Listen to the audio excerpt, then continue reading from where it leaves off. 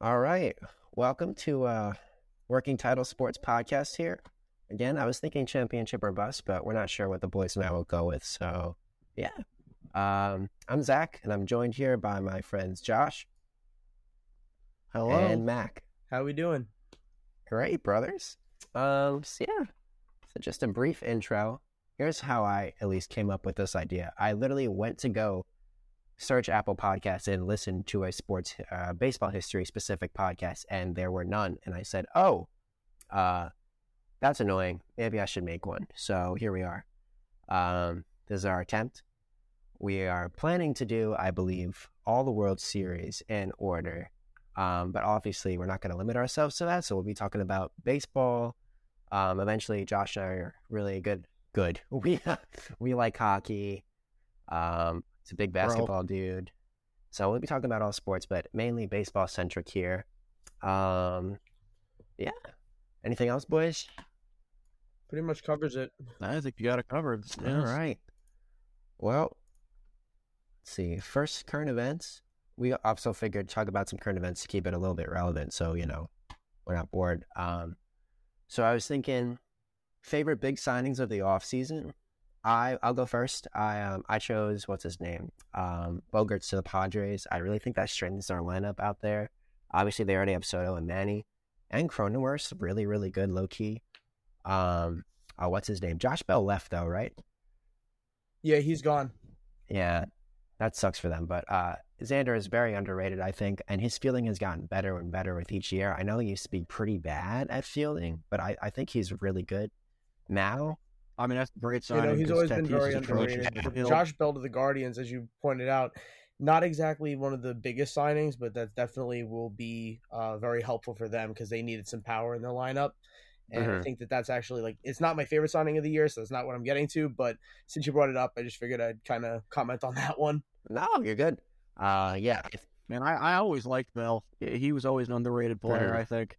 Switch hitter that hits for power, plays a decent field. And they got him for pretty cheap, too. I would have loved him on my team. They did. Padres lineups takes a hit from that, but I mean, Bogaerts is great. He's the shortstop market is. What were you going to say, Josh, about Tatis? Oh, I said Tatis is atrocious in the field. Oh, that's right. And now you can just hide him in left field. I mean, he's got a great arm, and his fielding is horrific. Yeah, the only thing that's going to be the question with them is Tatis, actually, with the idea of how is he going to be after the drug suspension? How is he going to be after the surgeries? There's definitely a lot of moving parts there. But if he comes back and plays well, they're definitely, one of the teams to beat in the NL. Oh, yeah. I mean, unless they don't choke to the Phillies again. And between them and the Dodgers. It's a tough division. It's always a tough division out there, though. And the Giants thought they signed so many people, and they got nothing. Big rip to all the Giant fans out there. My God. Well, I mean, they signed Arson Judge. That was pretty big. Wrong Judge. I was going to say was my favorite signing of the year was Mr. Carlos Correa, just for the drama and the God, that baseball relevant for a while. Obviously, as a Yankee fan, Aaron Judge is my favorite signing for obvious reasons. We needed him desperately. But when it comes to Carlos Correa, just the idea of him starting with the Giants and then going to the Mets for, just the contract going from very high to dropping significantly just couldn't happen to a nicer guy. And I'm very happy to see that. I think it's hilarious that San Francisco signs him to this huge-ass deal, and then they suddenly decide, the doctor says your ankle's, destroyed and you're not going to hold up for 12 years, whatever it was they signed him for. And then the Mets, swoop in at the midnight hour, and it's like, oh my God, Steve Cohen, he's the greatest thing ever. And then they find out the Mets went to the exact same doctor San Francisco went to. What is their reasoning just to with tell that? him the same thing, that his ankle is busted. How did they do that? I will say, though, that if Steve Cohen didn't want to shell out money, there's no way his leg is okay. Cohen would have paid him. It's more that I mean, there's something Minnesota with knew. his physical. Minnesota knew, right? Already, because they signed him last year. Yeah. Right, so they know what they should know what they're Maybe getting into, at short-term least, I would hope. But it might be for them more a case of, who else are we going to get? That desperation may not have been there for the Giants because they didn't already have him there. But for the Twins, it's the idea of losing this great player in their lineup, this, I hate to use sabermetrics, but this high war player in their lineup. And, I guess kind of it's easier to swallow not getting someone you thought you were going to get as opposed to losing, such a key on your team. I don't know. Did you see the way that contract is structured, though? He had opt-outs after every year. Like, they got to know he was going to leave, or at least try to. Right, but he got good annual value at least, as opposed to the Giant contract, but he wanted the years, and I think there's a reason why he wanted the years. Yeah. So, all right, Josh, you're up. Oh boy, I mean, speaking of Steve Cohen again, man, he spares no expense and goes out and gets Verlander. You lose DeGrom, obviously, you got to do something to replace him, and you go get the Cy Young winner, your AL Cy Young winner for 43, or is it 46 now, million? Yeah, I mean, everybody knows he's old, and everybody knows, he may or may not be a cheater. But I mean, that's the best thing that you can buy with money at this point. You're talking 2-year contract, $86.7 million, and a $35 million vesting for 2025. Jeez. You bring back the Tiger teammates, the 2 Hall of Famer duo, and all of a sudden this offseason that could have been disastrous for the Mets, you keep Diaz, you keep Nimmo, and you get Verlander, and you get Kodai Senga. All of a sudden, like, what should have been a loss turned into probably a net even or maybe a slight loss.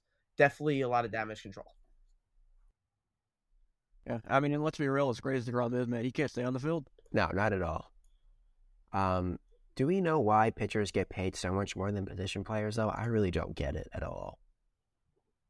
I mean, it might just be something as simple as, supply and demand. Man, pitchers, hitters win you regular season games, pitchers win you playoffs. I guess so. After watching Luis Castillo for the Mariners at the very end of the year, and I haven't gotten to watch a whole lot of his stuff, but the games that I watch, he is so dominant when he decides to play well. And that was when I was like, okay, maybe the Yankees should have gave up more for him trying to get him than, maybe they originally offered. That really could have had some value. We've seen for the last couple of years, like, our teams have not had the best pitching. We finally got Rodon now, and it's starting to look a little bit better, but you definitely see the value there. But there have been plenty of teams that have had, like, the 5-man rotations of, legend after legend who wound up falling short. So it's never an exact science either. Yeah. I mean, I like Rodon, man, but I don't think that's going to tip the Yankees in either direction, one way or another. They got lucky out of what Nestor Cortez has magically turned into, and God knows if he's going to be able to repeat that. And if you can keep Severino healthy, you have your 4-headed monster. I'm sorry, Zach. Yeah, and there's another guy that can't stay on the field. If DJ actually gets a full year in, I really think it'll make a difference, but we'll see. Yeah. So Josh's was Verlander, and from there, let's get into, I guess, the main segments. We will talk about the 1903 World Series, first World Series, Boston Americans versus Pittsburgh. My task was the state of the league. So, in the 1860s, 1850s, baseball was such like a wild, wild west. And I wasn't trying to. There's a bunch of like small leagues that lasted for years, and they're mainly on the regional scene. So the one that I just picked up was just the National League. It was created in 1876, replaces the NABPA, National Association of Professional Base Players. It's basically unregulated, dude. There's no like scheduling. The members of the cities, you can just drop in and out at any points. But the main thing was also Boston just dominated the league, and there was like no good competition for them. So they wanted to bring in more teams who would be competitive and have a stable schedule and be willing to commit to it, because teams didn't want to go on the road if it was too expensive. If they weren't making profit, they would just refuse. So the National League like started making teams commit to playing baseball. NL operated with around 12 teams for 8 years until they cut back to 8 teams in 1900, which created room for competition, which brings in the American League, created by Ban Johnson in 1901, takes some market share away from the National League. A guy, Ban Johnson, signed a bunch of like stars to the American League to try and garner, I guess, star power. So he totally poached some really good players stole him over. That's genius. Cy Young, dude. Yeah, that guy's pretty damn good. Cy Young and Jimmy Collins. So, and eventually he signed over 50 National League players, which like is nuts. I don't know. I mean, Mike, do you have any insight? I don't know how like the NFL started or anything like that, but I think that's Yeah, kind I of was crazy. about to say actually, it kind of has some parallels to like just in general with the leagues. At first, when the leagues start, there's not a lot of teams, and there's usually like one or two that just completely dominate. You know, we saw that with, I guess, the Minneapolis Lakers with George Mikan in basketball.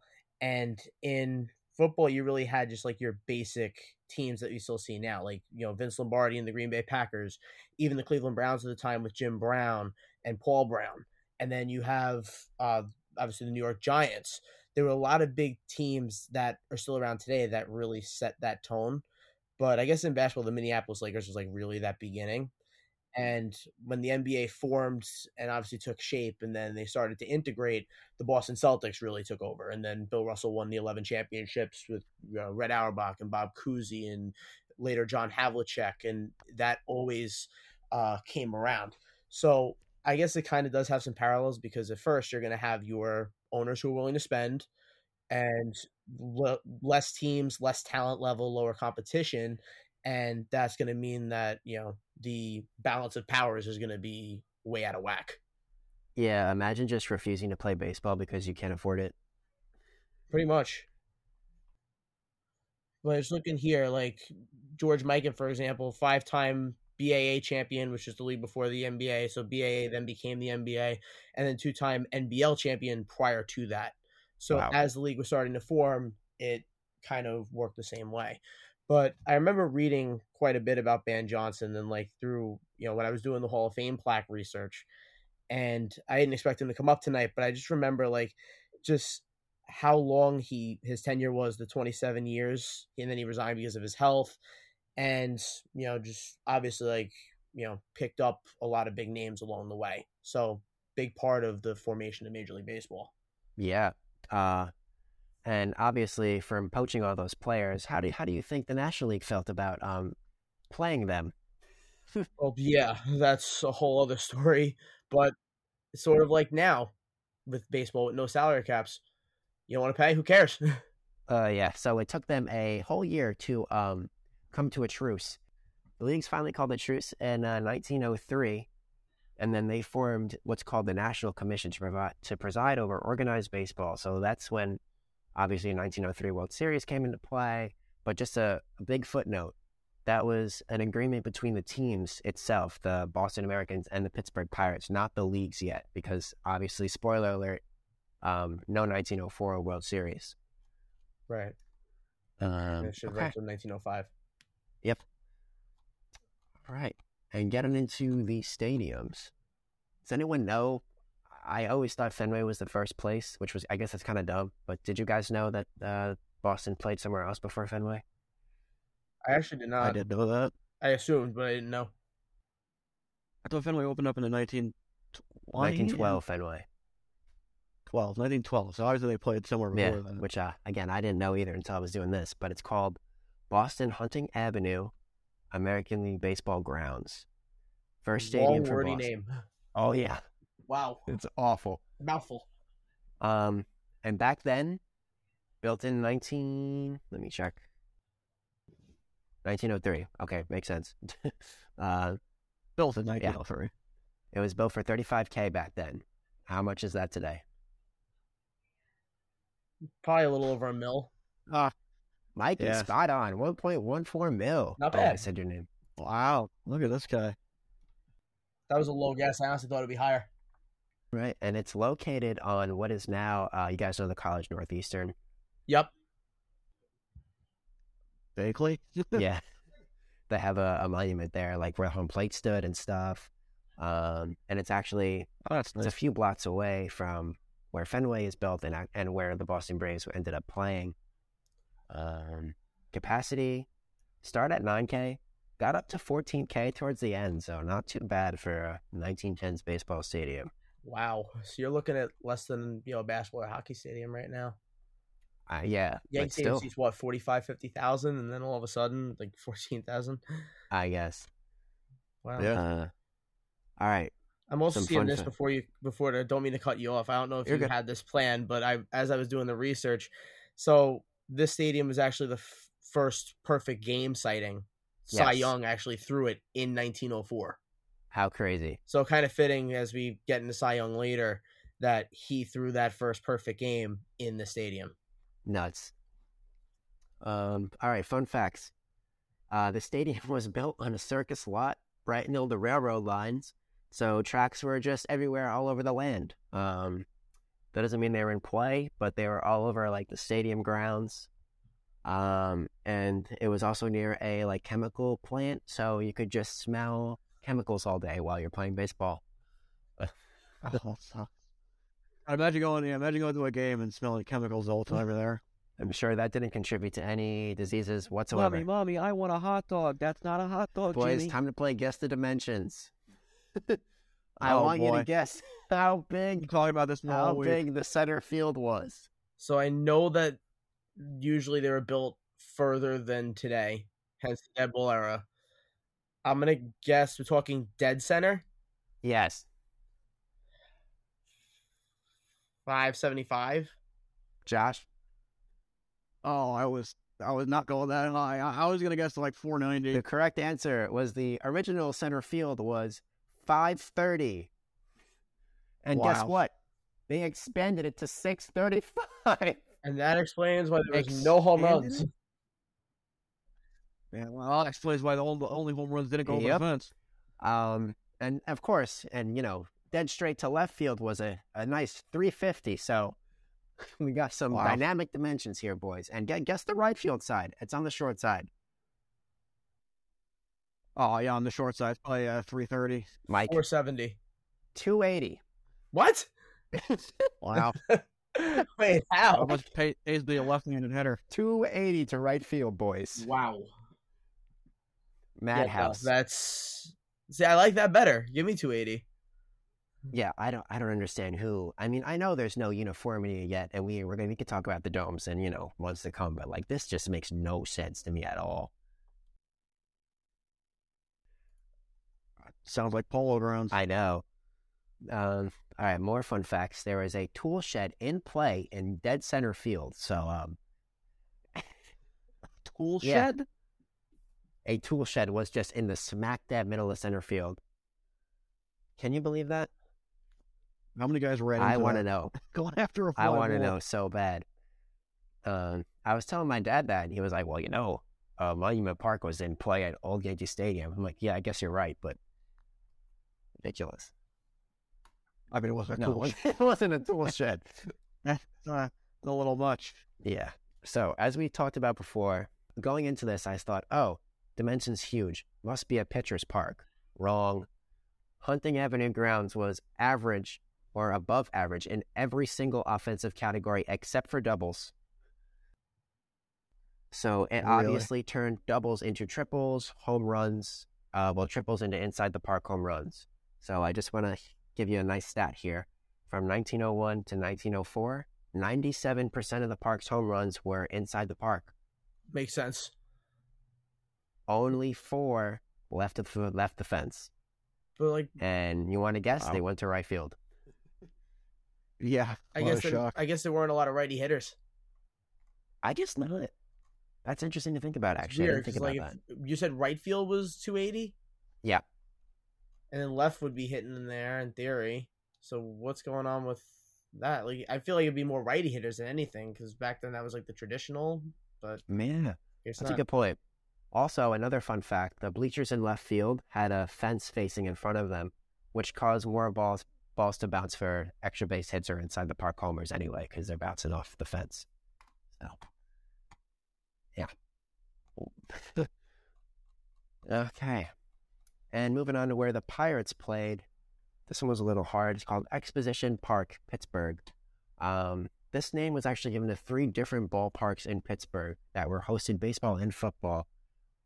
Located at Allegheny, north side of the Allegheny River. I'm not a Pittsburgh geography guy, but I know it's in the same spot where PNC Park eventually becomes to be. So that's all that really matters, I guess. Capacity 16K, which was pretty good. Dimensions a lot more standard. But actually, you know, it's funny. There's so many variations of this park and stuff that people don't have them. They vary depending on which publication you go to. Like center field varies between 380 and like 400 depending on like what site you're on. So I thought that was really interesting. But then one site also listed as left field 400, center 450, and right 400, which sounds too uniform for the time, but I'm not sure. What do you guys think? I mean, I guess it makes sense with the inaccuracies in measurement because, like, we hear that all the time. We're like, especially with the Negro League guys pre-integration of like, we don't know what their formal age was when like Satchel Paige first came to the majors. Oh, yeah. So I guess maybe measurements and statistics weren't kept as well as they were today, which makes sense considering they didn't have as many resources to keep them. But you said they were named the Allegheny Stadium? Yeah. Yeah, that makes sense because Pittsburgh Pirates were originally the Pittsburgh Alleghenies. Yes. That fits there. I guess Yeah. they just never changed the name of the stadium before they changed the name of the team. Gotcha. Oh, yeah. So the park that hosted the World Series was the third iteration of the park. We talked about this a little off camera or offline, but the first park suffered a fire and a flood, and a new one was constructed. So they moved the second park closer to the river despite the flood because logic. That makes a lot of sense. Yeah, great. Yeah, why would you want to get closer to water that's Yeah. going to destroy you? Just wait till we get to the 40s and 50s and we start talking about Mickey Mantle and the drain cover. I'm going to go for hours. That second stadium made it half a season when, guess what? There was another flood. Crazy, right, Josh? Shocking. Yeah, I know. Who would have thought, man? That rain, Raining in Pittsburgh? Wow. it never No. happens. Oof. It's like those people that build beach houses in like hurricane areas and then wonder why their houses get flooded. Exactly. So there's some fun facts about Expedition Parks 1 and 2. They had to make rules for the water.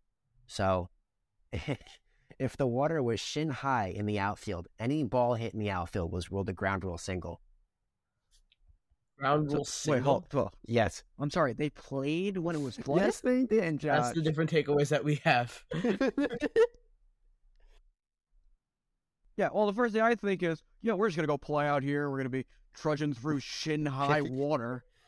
Again, a ground rule single, which I mean, I guess makes sense, but also if you're the batter and you hit like a deep fly ball, you got to be pissed it's not a ground rule double, right? Yeah, man, it's high, it's far, it's deep. Oh, it's a 500-foot single because it landed in the water. John Sterling-esque right there. Absolutely. Another fun fact, so during a 1902 doubleheader against the Brooklyn Superbats, I don't know how to pronounce that, an Allegheny flood caused the water to rise thigh-high level in center and right field and about head level in deep center. Players in center field and who played the outfield when they would occasionally caught balls and dove under the water to swim. Dove under the water to swim. That's the craziest I mean, thing I've they were ever treading heard. water and they'd pop up and catch a fly ball and go back under. That's the craziest This thing I've is ever heard. actual baseball. That's fantastic. Dude, we don't even play baseball now when the grass is a little too wet. Yeah. Oh, it rained at 10 o'clock this morning. The grass is a little wet. Oh, can't play today. Yeah, I cannot believe this actually happened. Like, it's such a Wild West back then. It's so ridiculous. Yeah, this will definitely be touching on later on. We'll definitely connect this back when we start talking about the debates later. Guys didn't get hurt the way they do now. Yeah, No, that's a whole other topic. But yeah, so that's the stadiums, and let's hand it off to Josh for some game breakdowns. Yeah, man. So, I mean, now that we've, covered the stadiums, talk a little bit about the two teams. You can start with the Pirates, your National League winners. They went 91-49 that season. They led the league by 6.5 games. Their star shortstop, Hannes Wagner, won the batting title. He hit .355. Wow. And Ginger Beaumont led the league with 205 hits. So they were a powerhouse team, especially when it came to hitting. They were known to be extremely deadly in the batter's box. And the Boston Americans went 91-47, winning the American League by 14.5 games. Wow. Buck Freeman led the league with 13 home runs. Imagine that, 13 home runs. Early baseball dominance for you right there. Yeah. He had 104 RBIs. Oh, there you go. No, he wasn't driving in runs. And that also led the league. And, the funny part about this is that, the season ends in, September, October, and these two teams decided that they were going to play each other in August. So they had to keep playing at the top of their league from August on to make it actually that they actually, won and go to play. I didn't know that. The agreement was made in August. That's pretty funny. Oh. Yeah, the agreement was made in August. So they both had sizable leads, but they, it wasn't decided yet. They could have, fallen off a cliff. But, I guess at that point, they kind of knew. Sorry, as I said, especially Boston. They're up, 14 games? Yeah. Yeah, they led by a lot. And, coming into the series, man, the Pirates were, they were kind of riddled with injury. This might have been their third straight win, but, Wagner had a right leg injury, and he was limping all around the entire series. And he was also known to have been playing with an injured thumb all season, which is pretty spectacular, and he still won the batting title. Their top utility man, Otto Kruger, got hit by a pitch, and he didn't even play at all the whole series. And two of their top three pitchers were not doing very well. This is going to sound crazy, but one of their pitchers, Ed Doheny, was hospitalized after exhibiting signs of paranoia. And about a month later, after the series was over, he was committed to an insane asylum. Can you believe that? No. Yes, I mean, wow. And one of their other top pitchers, Sam Lever, had a bad shoulder from a trap shooting contest. That one's my favorite. Sounds what shooting contest? Reminiscent to a trap shooting contest. That sounds reminiscent to Trevor Bauer and his cutting his finger with his playing with his drones. Well, as you do in the early 1900s. Let's go trap shooting. Yeah, sounds like Mordecai Three Finger Brown. Yeah, so Boston was known coming into the series to have really good pitching, and the Pirates known to have really good hitting. But everybody kind of knew that the Pirates were coming in a little shorthanded with their injury troubles. But people still expected it to be a pretty good series. So Game 1 ended up being played on Thursday, October 1st, 1903. It's your first October baseball, and Game 1 was in Boston. And this game featured a matchup of the Pirates ace, Deacon Philippe, who in that season went 25-9 through 289 innings, struck out, had 4 complete game shutouts, had an ERA of 2.43 and a WHIP of 1.03, had 123 strikeouts, and he had 33 starts. 31 of those games he finished, and had 2 saves as well. I mean, that's 31 complete games. Yeah, that is actually nuts. And 33 starts. How many complete games do we see out of a top pitcher 2? now? 2? Yeah. What did Ohtani do this year? 2? Crazy. I don't know. Ohtani's not a top pitcher. That's a debate for another day. All right, and he goes up against, our future Hall of Famer Cy Young, who led the league with 28 wins, going 28-9, had 7 complete game shutouts, also leading the league, while throwing 341 innings. Jesus. He had a 2.08 ERA, a 0.969 WHIP, had 176 strikeouts, and threw 34 complete games and 35 Jesus starts. Christ. And also getting 2 saves. Oh, but Josh, what's his FIP? Tell me, what's his FIP? I need to know. Yeah. Oh, Warp Galagook. I'm not looking that up. So, Game 1, everybody knew it was great. People packed into the stadiums, excited to watch the game.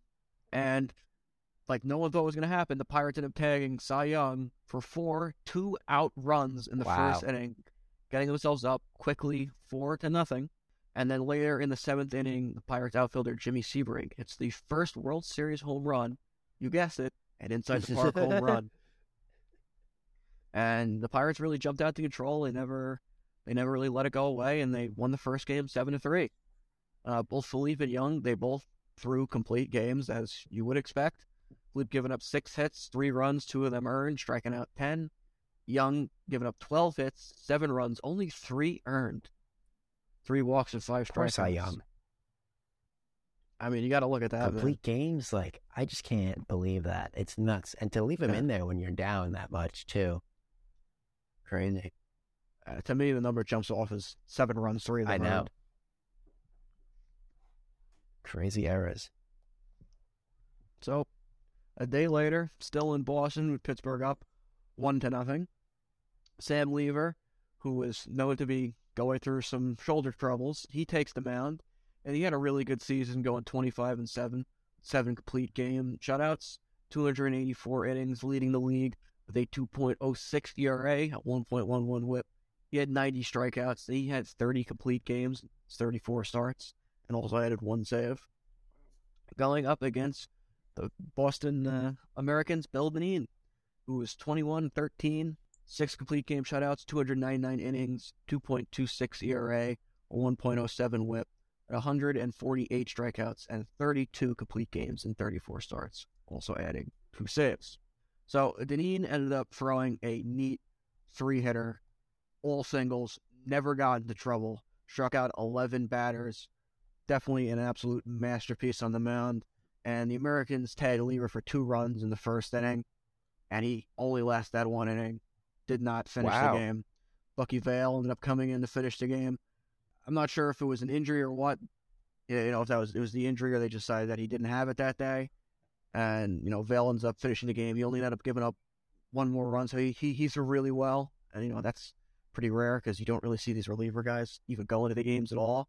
So it was good for him coming off the bench. And in this game, Patsy Daugherty hit a home run in the first and 6th inning. He had 2 home runs, and that was 2 of the 3 runs in the game. He led off the game with an inside-the-park home run. The first time a leadoff batter did that until Alcides Escobar, the Kansas City Royals, did this in 2015. Oh, wow. Against the 112 New years. York Mets, right? I'm pretty sure, 2015 was the Mets. Pathetic. And Daugherty also hit the first home run that actually went over the fence. There you go. So Boston won that game 3-0, tied the series 1-1. Dineen again threw an absolute masterpiece. 3 singles. Those only gave up 11 strikeouts. A complete game shutout for him. So game 3, the next day. That's pretty rare, especially in today's game. Play three games in a row in the 3 days in a row in the playoffs. Usually a rest day or something in there, but absolutely unheard of. So series tied 1-1. Deacon Philippe takes the mound again on 1 day's rest. Oh my God! After winning game 1, as Boston throws a new pitcher, Tom Hughes, and he had a really good season as well. Not quite as good as Dineen or Young, but still respectable. He was 20-7 with 5 complete game shutouts, 244 innings, a 2.57 ERA, 1.19 WHIP, 112 strikeouts, and 25 complete games. Did you just say 20-7 was respectable? I mean, they have the best team in the league. That's absurd, man. We love the run support. Yeah, the pitching stats are just nuts. Yup. Yeah. And I'll get into that. I mean, a 2.57 ERA is nothing to sneeze at, but it wasn't, Dineen's or Young's. So, on 1 day's rest, Philippe comes back onto the mound and throws a 2-run complete game, giving up just 4 hits to Boston. How many pitches That's pretty incredible. is he throwing? This guy. I mean, this is not today's game where guys are throwing 100 pitches. These guys are finishing 9 innings of baseball in 60 pitches. With dead ball era, less guys are getting on base. Yeah. And Hughes ended up he only lasted 2 innings. He ended up throwing 3 batters in the 3rd before Cy Young comes in to replace him. In relief. Also on 1 day's rest. Oh my God. And he throws 7 innings, giving up just 1 run. Wild, man. In this game, there were 11 hits. And would you know, 7 of them were ground rule doubles. Wow. So Pittsburgh ends up winning this game 4-2 and take a 2-1 series lead. Philippe with his complete game, giving up 2 runs on 4 hits, 6 strikeouts. Hughes only lasting 2 innings, giving up 3 runs, 2 of them earned on 4 hits. And Young finished the game throwing 7 innings, giving up just 1 run on 3 hits. Absolutely insane. So there was a travel day on Sunday, and then there was a rainout on Monday. So game 4 takes place Tuesday, October 6th. Now they're in Pittsburgh. Pittsburgh up 2-1. Bill Dineen takes the mound for Boston. Coming off a 3-hit shutout in game 2. Well, I mean, he's got a couple days rest this time. They have 2 days off. Yeah. And, I mean, if you want to say stop to that one, Deacon Philippe takes the mound again after throwing in game 3. No way. This is his 3rd start in 4 games. I don't understand it. How are their arms not blown out? It's crazy. He's going out there on 2 days rest. And, and lo and behold, Philippe survived a 3-run rally to top of the 9th inning after throwing 8 Oh my scoreless God. innings, leaving the tying run on second base to get a win. Pittsburgh winds up winning the game 5-4. They take a nice commanding 3-1 lead. Oh, Both Philippe and Deneen, they throw complete games. Philippe giving up 4 runs, Deneen giving up 5 runs. Surprisingly, all the runs in this game were earned. So, going on to Game 5 the next day, a Wednesday, October 7th, Pittsburgh on a 3-1 lead. Cy Young takes the mound again. His third game, his second start. And Pittsburgh decides, you know what, we've thrown Philippe all these games. He's gotten so many starts. Let's go to a different arm. And they bring out Rickyard Kennedy. And he had an okay season. Nothing. okay, Josh? Nothing to sneeze at. 9-6. Oh. 1 complete game shutout, 125 innings, 3.45 ERA, 1.49 WHIP, 39 strikeouts, 10 complete games, 15 Yeah, that is starts. okay, I guess. So he didn't really throw that much. Yeah. His ERA was, definitely higher than the other guys. But you got to remember, this team was really not known. They were not known to be a deep pitching team, and this guy's like your 4th starter. Yeah.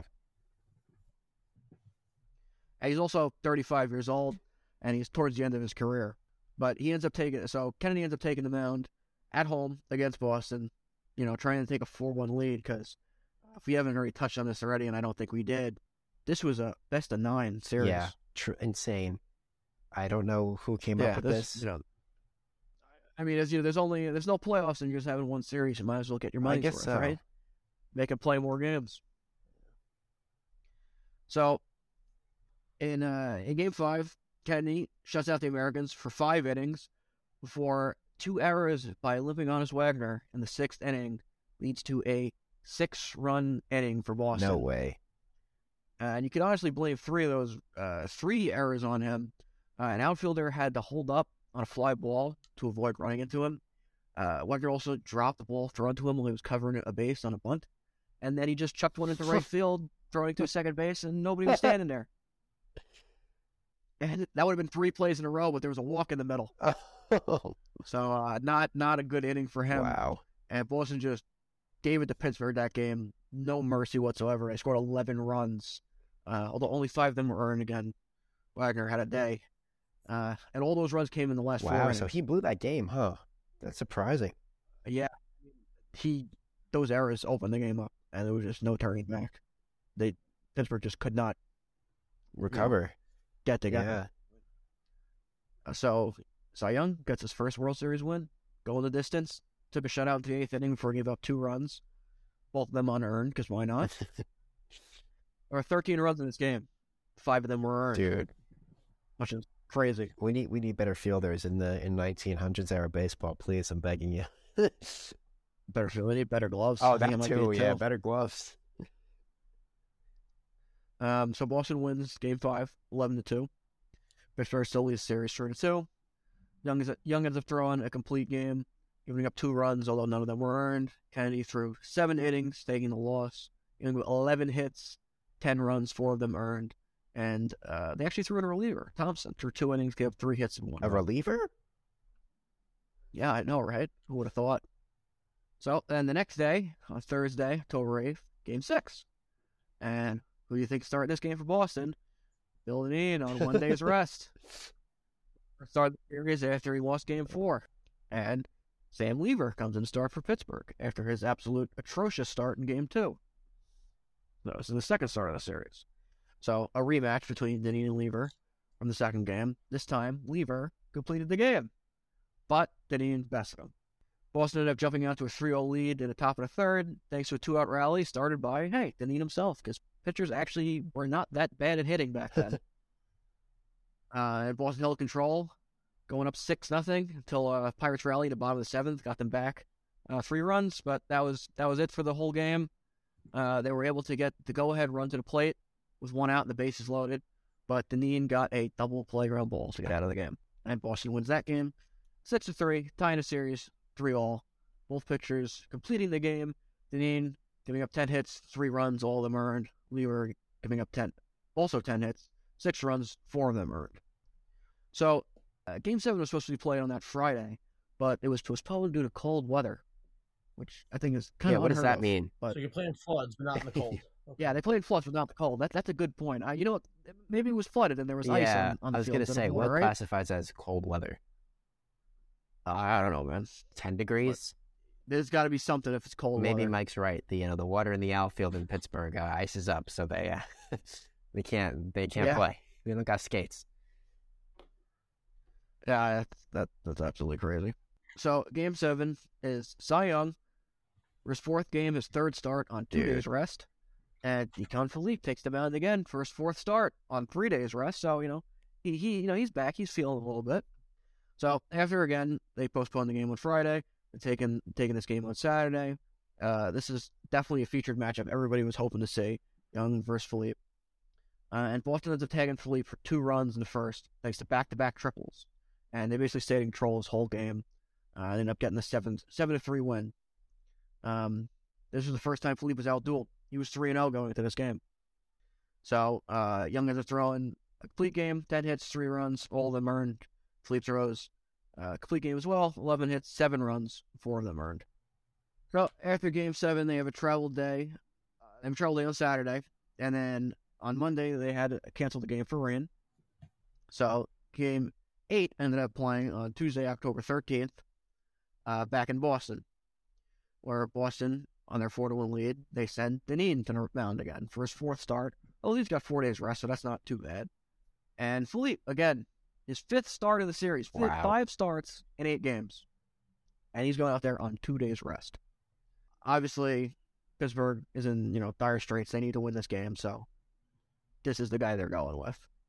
And the game was scoreless until the bottom of the 4th inning, when Boston ends up taking the lead on a Hob Ferris 2-run single. And Boston would go on to add 1 more in the 6th. And would you know, Ferris got another single that knocked that one in. And that was all Boston ended up needing, as Dineen throws a 4-hit shutout and struck out Honus Wagner to end the game and secure the first 20th Century World Series World Championship to Boston America. And Wagner made the last out? Now Wagner makes the last out. And Bill Dineen probably low-key would hobbled have back had to a his World bench. Series MVP case if that still existed at the time. 3-1, 2.06 ERA. Dude, I can't believe how bad Wagner was. Can we talk about that? Like, what? Yeah, don't worry, I will be getting into that. So Boston wins that game 3-0, and they win the World Series 5-3 in games. Both Dineen and Philippe throwing complete games. Dineen giving up no runs, 4 hits. And Philippe gave up 3 runs, 2 of them earned on 8 hits. Overall in the series, Boston's hitting was led by their left fielder and leadoff hitter, Patrick Daugherty, who hit 2 home runs, and second baseman Hob Ferris, who drove in 5 runs, including 3 runs in that Game 8. Basically won them the game. Boston's offense was definitely a group effort, where 4 other players had 4 RBIs in the series. They weren't really a powerhouse hitting team like Pittsburgh was known to be. So they definitely, they won by committee for sure. Pittsburgh hitting was led by third baseman Tommy Leach, who drove in a series-leading 7 runs, and right fielder Jimmy Sebring, who drove in 4, also hitting a home run, and he led the series with a .333 batting average. And those are my notable performers. I know Mac here has some more to tell you about. All right, so when we're talking about the Hall of Fame, it's probably the most current event other than free agency and hot stove that will be tying in for a bit. Like, obviously we have the historical lens, and now we can kind of try to tie it in with who was rendered relevant by the writers at the time. So we have 2 from Boston and 2 from Pittsburgh. Obviously, 2 of them are bigger names: Cy Young for Boston, Honus Wagner for Pittsburgh. We also had Jimmy Collins for Boston, who was actually a player manager for the team at the time, and Fred Clark. Now, all 4 of these guys got in through very different means. Obviously, Honus Wagner was part of the inaugural class of 1936 with Babe Ruth, Ty Cobb, Walter Johnson, Christy Mathewson. The one thing is that Cy Young was a very notable omission. And the reason for that was because the writers weren't sure what they were supposed to do. They were basically told to vote carte blanche whoever they thought belonged, but they weren't sure if it tied in with pre-modern era, 1900, or post-modern era. And Cy Young played from 1890 to 1911. So it tied in right in between the 2 eras. And he still got a pretty good amount of the vote. He still received, actually, 49.1%. So 50% of people still voted for him in spite of the fact that they weren't sure if he was even eligible. which shows kind of how the rules were very vague at the time. The other two, Jimmy Collins and Fred Clark, one from each team, were part of a very odd class, and that was the class of 1945. So this was an old-timers committee, and it became controversial later on. And initially, it was very well received because the BBWAA, as usual, elected nobody. So 7 people, which included Classic. Connie Mack, who was a manager for the Giants for years, and Ed Barrow, who was the president of the Yankees for a long time. He's actually in Monument Park now.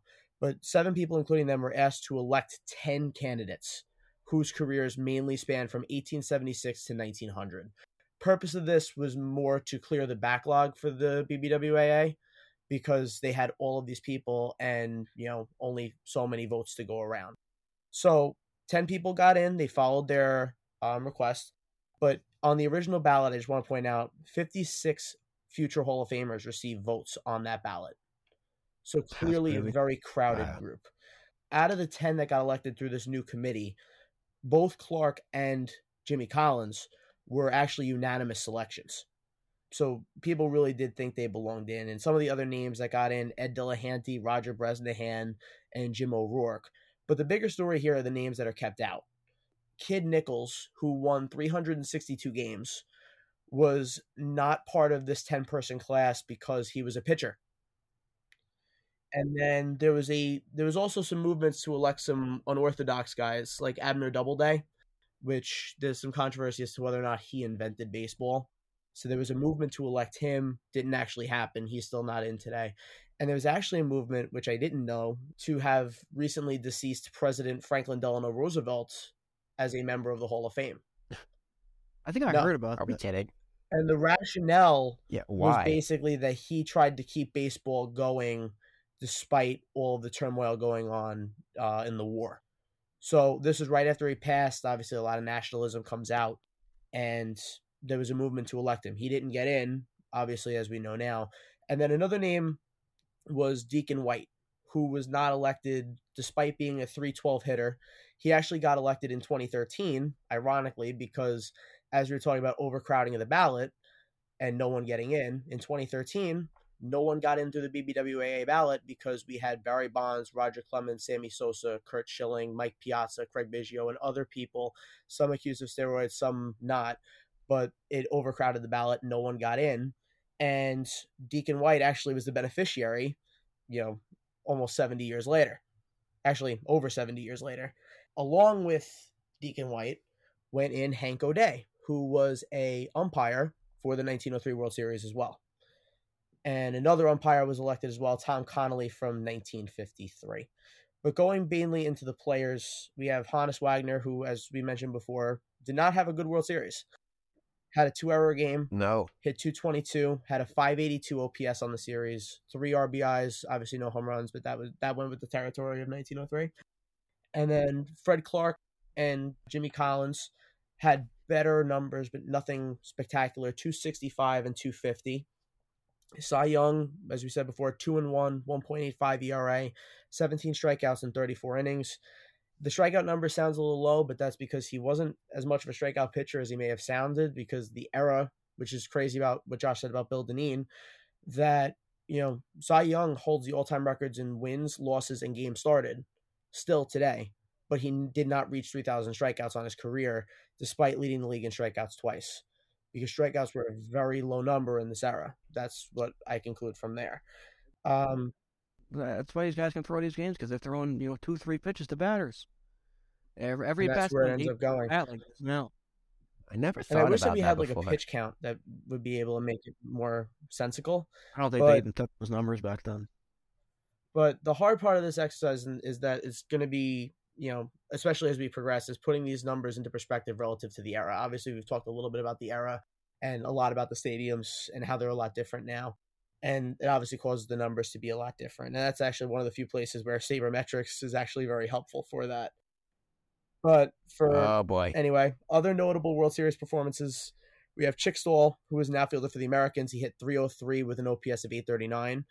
In order to kind of try to make it a little, balance with the era, I put the careers too. So he hit .305 on his career with a .785 OPS. So about the same batting average and had a better OPS, so he was getting on base more often and, obviously hitting for more power. And considering for the time period, it says a lot.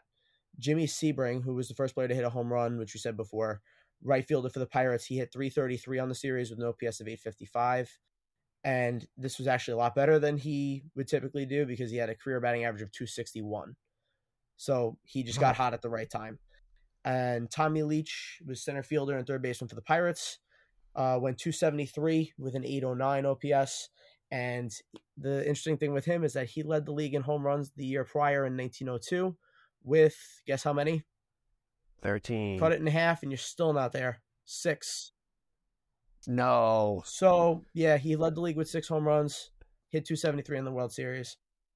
The two things that really came to mind for me with the box scores, and we talked about it pretty much at length, was the dead ball era offenses compared to where the home runs are so emphasized now.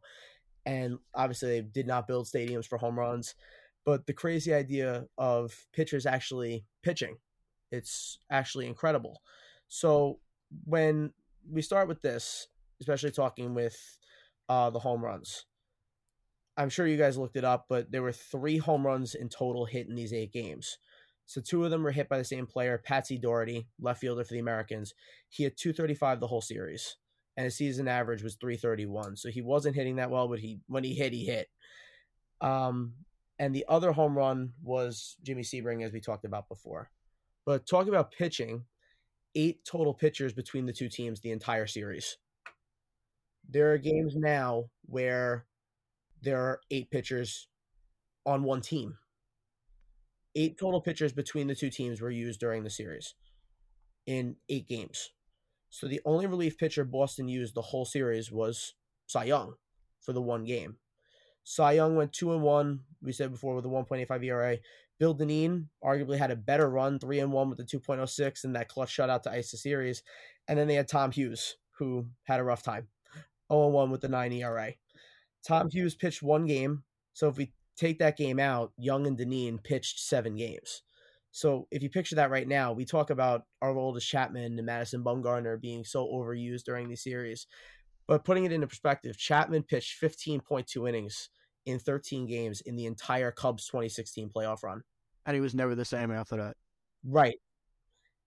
And I understand he was a 100-mile-an-hour pitcher, but like we talked about like how Joe Madden was, committing managerial malpractice when he threw 15.2 innings over a month. And Bumgarner, who had probably one of the best playoff runs of our lifetime, 3 games, 21 innings, 1 run. Again, amazing for the era. Cy Young, 3 games, an extra 13 innings, 34 innings, 13 runs given up, but still a 1.85 ERA. So both dominant, but you just see the difference in innings. Cy Young, in the same amount of games, pitched about a game and a half more in innings than Madison Bumgarner did. I think when you say that he threw innings, I think you kind of have to think about how many pitches physical that he was throwing. I'm sure they probably overall threw about the same amount of pitches. Most likely, but you also have to factor in for rest time too. Also That's a good point. Yeah, they did not rest him at all. Not just rest time between days, but rest time between innings, where like you kind of get cold, waiting for sometimes a half an hour, 20 minutes to get back pitching again. Yeah. But I know we've been talking a lot about Bill Dineen, and I know I told you guys this off camera, but he was an American League umpire after his career and was actually behind the plate for baseball's first All-Star game in 1933. Wow, that's impressive. Very highly regarded tenure as an umpire from 1909 to 1937. And he was actually on a few Hall of Fame ballots himself, never got above 2.6%. So this was before the 5% rule. But he did get votes considering the crowded ballots. So I'm actually kind of surprised that he didn't get more love, considering he had this World Series, the clutch moment, and had the umpire career behind him, and he was apparently very well respected as an umpire. But going back, well respected is one thing, having a Hall of Fame career is another. Yeah, but they a lot of times will tie it in. Like if you were a good player, a good coach, or a good umpire, or even a good announcer, like it kind of gets graded on a curve. They don't officially do that. That's why the writers shouldn't be allowed to vote. But Gil Hodges got in through the Veterans Committee, because he hit 370 home runs as a player, which was very high for the time period, and he won the World Series with the Mets as a manager. And then Jim Cott, who won 270 games as a pitcher, and then had a very long announcing career. So these things may or may not, they can't technically say that they're influenced, but they're influenced. But kind of going into the topics where I think it comes up as interesting is when we're ranking pitchers from this era, or really anyone prior to Babe Ruth, Jimmy Fox, Mel Ott, should pitchers be graded on a curve when we're ranking them, considering their durability with Cy Young with the innings? And I know we've talked about that a little bit. Or should they be graded with a penalty because there's not a lot of runs being given up in the first place? So we see a lot with Jack Morris, who made the Hall of Fame with a really high ERA. He had a 3.9 ERA on his career. But the rationale for a lot of people who voted for him was, well, he pitched a lot more innings than he should have. And a lot of his innings, a lot of his runs were given up in later innings. Does that get held against him? CC Sabathia, who should make the Hall of Fame, had a 3.74 ERA in his career, which sounds really high. But he played in an era of, performance-enhancing drugs, more power. Does that factor in when we're rating someone like Cy Young, who had this durability, who, went for years and years and years, racked up all these numbers, and then turned around? But the problem was that there wasn't a lot of offense to go around to begin with. So how are we ranking these guys relative to, all of Major League Baseball? I mean, to me, you can't. I don't think that you can compare the two players at all whatsoever. I think it would be a crime to compare them, and you can't say that, oh, there should be a curve or, oh, there should be a deficit. I think you have to compare that player to that time. And if that guy was that much better than, the people he was playing with and against for the length of his career, that's how he should be put into the Hall of Fame.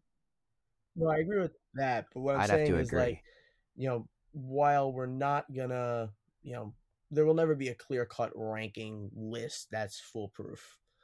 But, like, basically what I'm asking is, did Cy Young have an overrated career or an underrated career, or is it just right? Because he led the league in wins, he led the league in losses also. Obviously, the strikeout factor, it's different era. But, are we grading him on a curve because of how durable he was? Or are we saying he's a little overrated because of the competition? It's just so tough. I don't know if you can grade him on a curve, because what do you do with the guys who did pitch in the steroid era? I guess you have to grade them on a curve too, right? Like that's tough. But every era is different. Like the dead ball, it's tough. But like also Josh's point, there's how many pitches is he throwing compared to Mad Bum in a playoff game? But as far as like legacy and stuff, I think he is where he should be. I think he is going to be remembered as one of the best, regardless of all that stuff, because of the wins record, and that's just not going to be broken. Like, right? Like, guys, do we think anyone's going to touch that record? No, not in today's era. No, not when you're only starting every 5 games, if you're lucky. Yeah, exactly. Yeah, I think it's tough to rank all these guys. What happened to that dude like Philippe? I never heard of him until today, and he sounds like he was a good pitcher. Did he just fall off the face of the earth after this year? That's honestly didn't know a lot about him until we started talking. You talking about Dineen? Philippe. No, Philippe, the Pittsburgh pitcher. See. Yeah, I don't know much about him, to be honest. We can edit that part out. I mean, Philippe, his career was 189 and 109. He had a 2.59 ERA. He had 289 starts through 2,600 innings. He struck out 929 batters in his career. No. Okay. He played 13 seasons. I guess he just performed really well. But yeah, I guess we'll kind of tap into number 2. Is baseball kind of losing its way going for, the home run strikeout method all the time? I know the sabermetrics kind of seem to favor that. We're shifting more towards OPS and slugging percentage rather than batting average. But, I love home runs more than anybody. It's why I enjoy the sport. But essentially, are they worth all the strikeouts? When we look at the numbers, there were 74 total strikeouts over these 8 games in 1903. Going back to this World Series, Phillies had 71 alone. in 6 games. So 74 in 8 games in 1903, 71 in 6 games, and 128 total. Wow. So we're talking about this era where it's very hard to get offense, but people are hitting the ball. And there's 116 in the 6 game Brave and Astro 2021 World Series. So 116 in 6 games, we're talking about more than double. And 131, even more, in 2020 with the Dodgers and the Rays. So, Wow. are home runs worth it? Is this new way of baseball going in the right way? Yeah, I'll go first. You guys already know my answer. No. I'm always an average guy. I'm gonna value getting on base. I feel like we don't value that as much. I know OPS is still like a good, like I know it accounts for that to an extent, but like guys like, to me, DJ are valuable. DJ LeMahieu, guys like, I know Michael Brantley, Right. big singles guy, but like hitting those singles, getting on base is just starting something because it allows for a mistake. Not that errors happen anymore as much, obviously, but still, you put the ball in play, something happens. When you strike out, it's the worst possible thing for you to do as a hitter because you're not giving yourself any chances whatsoever. So I'm always going to go for the average guys. I do think the home run strikeout might be better for watching the games and stuff, but as far as like stats goes, I'm always going to favor. I love my average hitters. Well, in fairness, you a all know triple that, so. play could be worse too. Okay, yeah, I guess. But I don't know if I'd say baseball's really lost its way, I guess, from, its original, the way it was originally played, way back in, the late 1800s and early 1900s. I think it's just, evolution of, these World Series games, man, these games were played at like 2 o'clock in the afternoon on a Tuesday. Now you're playing these games at 8 o'clock at night, prime time on television. People aren't coming to see, they're not coming to see, an 11, this guy said 11 singles. They're coming to see a spectacle. They want to see home runs. It's all about the money. And that's where it is. And that's where baseball, even in just the last 5 years, it's all home runs. Yeah, but when the ball's you not hit more hit, home runs, you get more money. The league wants to see more home runs. Strikeout. Well, then they've also gotten to that. But again, that's also a thing of it's analytics. These guys weren't doing anything. These guys were drinking beers and doing crack after the game. You're not wrong. Listen, when we get to the 86 Mets, those guys were Oh, all we'll on be crack. talking about Lee. God. But yeah. Gary Carter was a clean cut boy. Yes, well, okay, not all of Yeah, them, but because the he was majority religious. of That's them. the only reason. He only is because he was a Christian, Mike. Let's be real. But yeah, it's hard to say. I don't know if I would go as far as saying they've lost their way as much as I would say it's just the evolution of advertising and marketing. Yeah, but like early 2000s baseball, it didn't feel too much to me like it was just home run in your face, home run. I felt like there was more like play the game. Like also stolen bases felt more valued when we were kids. It's You know what I certainly mean? certainly changed. Now, in I the feel like last no one's 15 years. Yeah, but that went away even like before we really got into baseball. Like talking about Moneyball, the quote from Billy Bean: "I paid you to get to first, not get thrown out at second." So stolen bases really started going away. Like we think about these guys with the high numbers: Ricky Henderson, Lou Brock, Vince Coleman. Like they were all before us. No one else is really touching those numbers either. No one's gonna touch Ricky's numbers, but I don't know. I just felt like the game was more well rounded when we were a little bit younger, like early 2000s. At least that's how it felt growing up. Because right now it's either the dude hits 230 and hits bombs, or he hits 280 and can't hit it out of the park unless you're Right. Judge. So, or the top 20 players You're in Adam baseball. Dunn and you know, Michael so. Brantley now. Yeah. You also got to remember that these games, man. Look at these. We play eight games in this World Series, right? You know how many games got played in under 2 hours? I don't know. Take a guess. I want to guess 0, but I'm assuming that's wrong. Mac, take a guess. All 8. 7. 7 of the, Not bad. and the one game that went Jesus. over, 2 hours and 2 minutes. Yeah, Oh, no way. makes sense. Wow. But like, no commercials, Oh, no that, breaks, yeah. no need. Yeah. And again, these games were played at 2:00 in the afternoon on a Thursday. And we're talking about durability. You really think guys like Cy Young needed a lot of warm-up pitches? Yeah. Right. No. That's a good point. All right. Anything else, boys? I do have a couple of Yeah, facts. that's fine. If you'd like to hear them. Sure, go ahead. So, I got you one that I'm surprised we didn't talk about when we were talking about your ballparks. That due to overflow crowds and the Exposition Ballpark in Pittsburgh, they had a rope in the outfield that held spectators back. They could fit in more people. So anytime a ball was hit and roll under that rope, they call it a ground rule triple. Not a ground triple. rule single, There were a ground rule 17 triple. ground rule triples in the 4 games played in Pittsburgh. Well, if you look at the scorebook and go, wow, these guys were fast, these guys were hitting gappers. No, they were hitting him under that rope. A rope. Truly, what a great era to be playing baseball in. You know, you hit a ground rule single when you hit the ball 500 feet and it lands in freaking water. Or you hit a ground rule triple and it's probably going like 250 or whatever Crazy. under a rope. And I got one more. I got one more interesting fact for you. So even though that they had, World Series, the Cincinnati Reds and the Cleveland Naps played an unofficial best of 11 exhibition after the regular season. Both of these teams were total middle of the pack, 4th, 5th place. No one really cared, but they had a battle of Ohio because why not? And Cleveland ended up winning that series 6-3.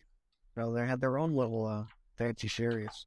And the Reds and the Reds and the Naps, they were in the different leagues. So this wasn't the only interleague game that got played that year. That's so interesting. Too bad that those franchises are poverty now. I mean, Cleveland went to the playoff, and at least I guess. Yeah, but they just get whooped by whoever. I they guess. face. Yeah, let's be real. they They're get like whooped. Minnesota. They're winning the get same. whooped. They're I don't so know, man. It interchangeable. was looking pretty bleak for the Yankees there. It's because we're the Yankees and we Yeah, suck. but we won, didn't we? Barely. Yeah, the only thing I have to say is I'm looking forward to the 2023 podcast where we discuss the New York Yankees. Yeah, good luck with that, Oh, buddy. please. Yeah, you'll That's you, my end for more likely every discuss the episode. Mets. Yup, it is never going to happen. Yeah, you're more likely to see the Mets win in 2023. All right. I guess that does it. Thanks for joining us for the first episode of Masumi Championship or Bust. Again, name to be delegated later. But yeah, thanks, guys. Thanks for your time, and we'll see you Thank you, next Sir week. Zach. Or 2 weeks. I lied. Sounds 2 good weeks. to me. Yeah. All right. See ya. Peace out.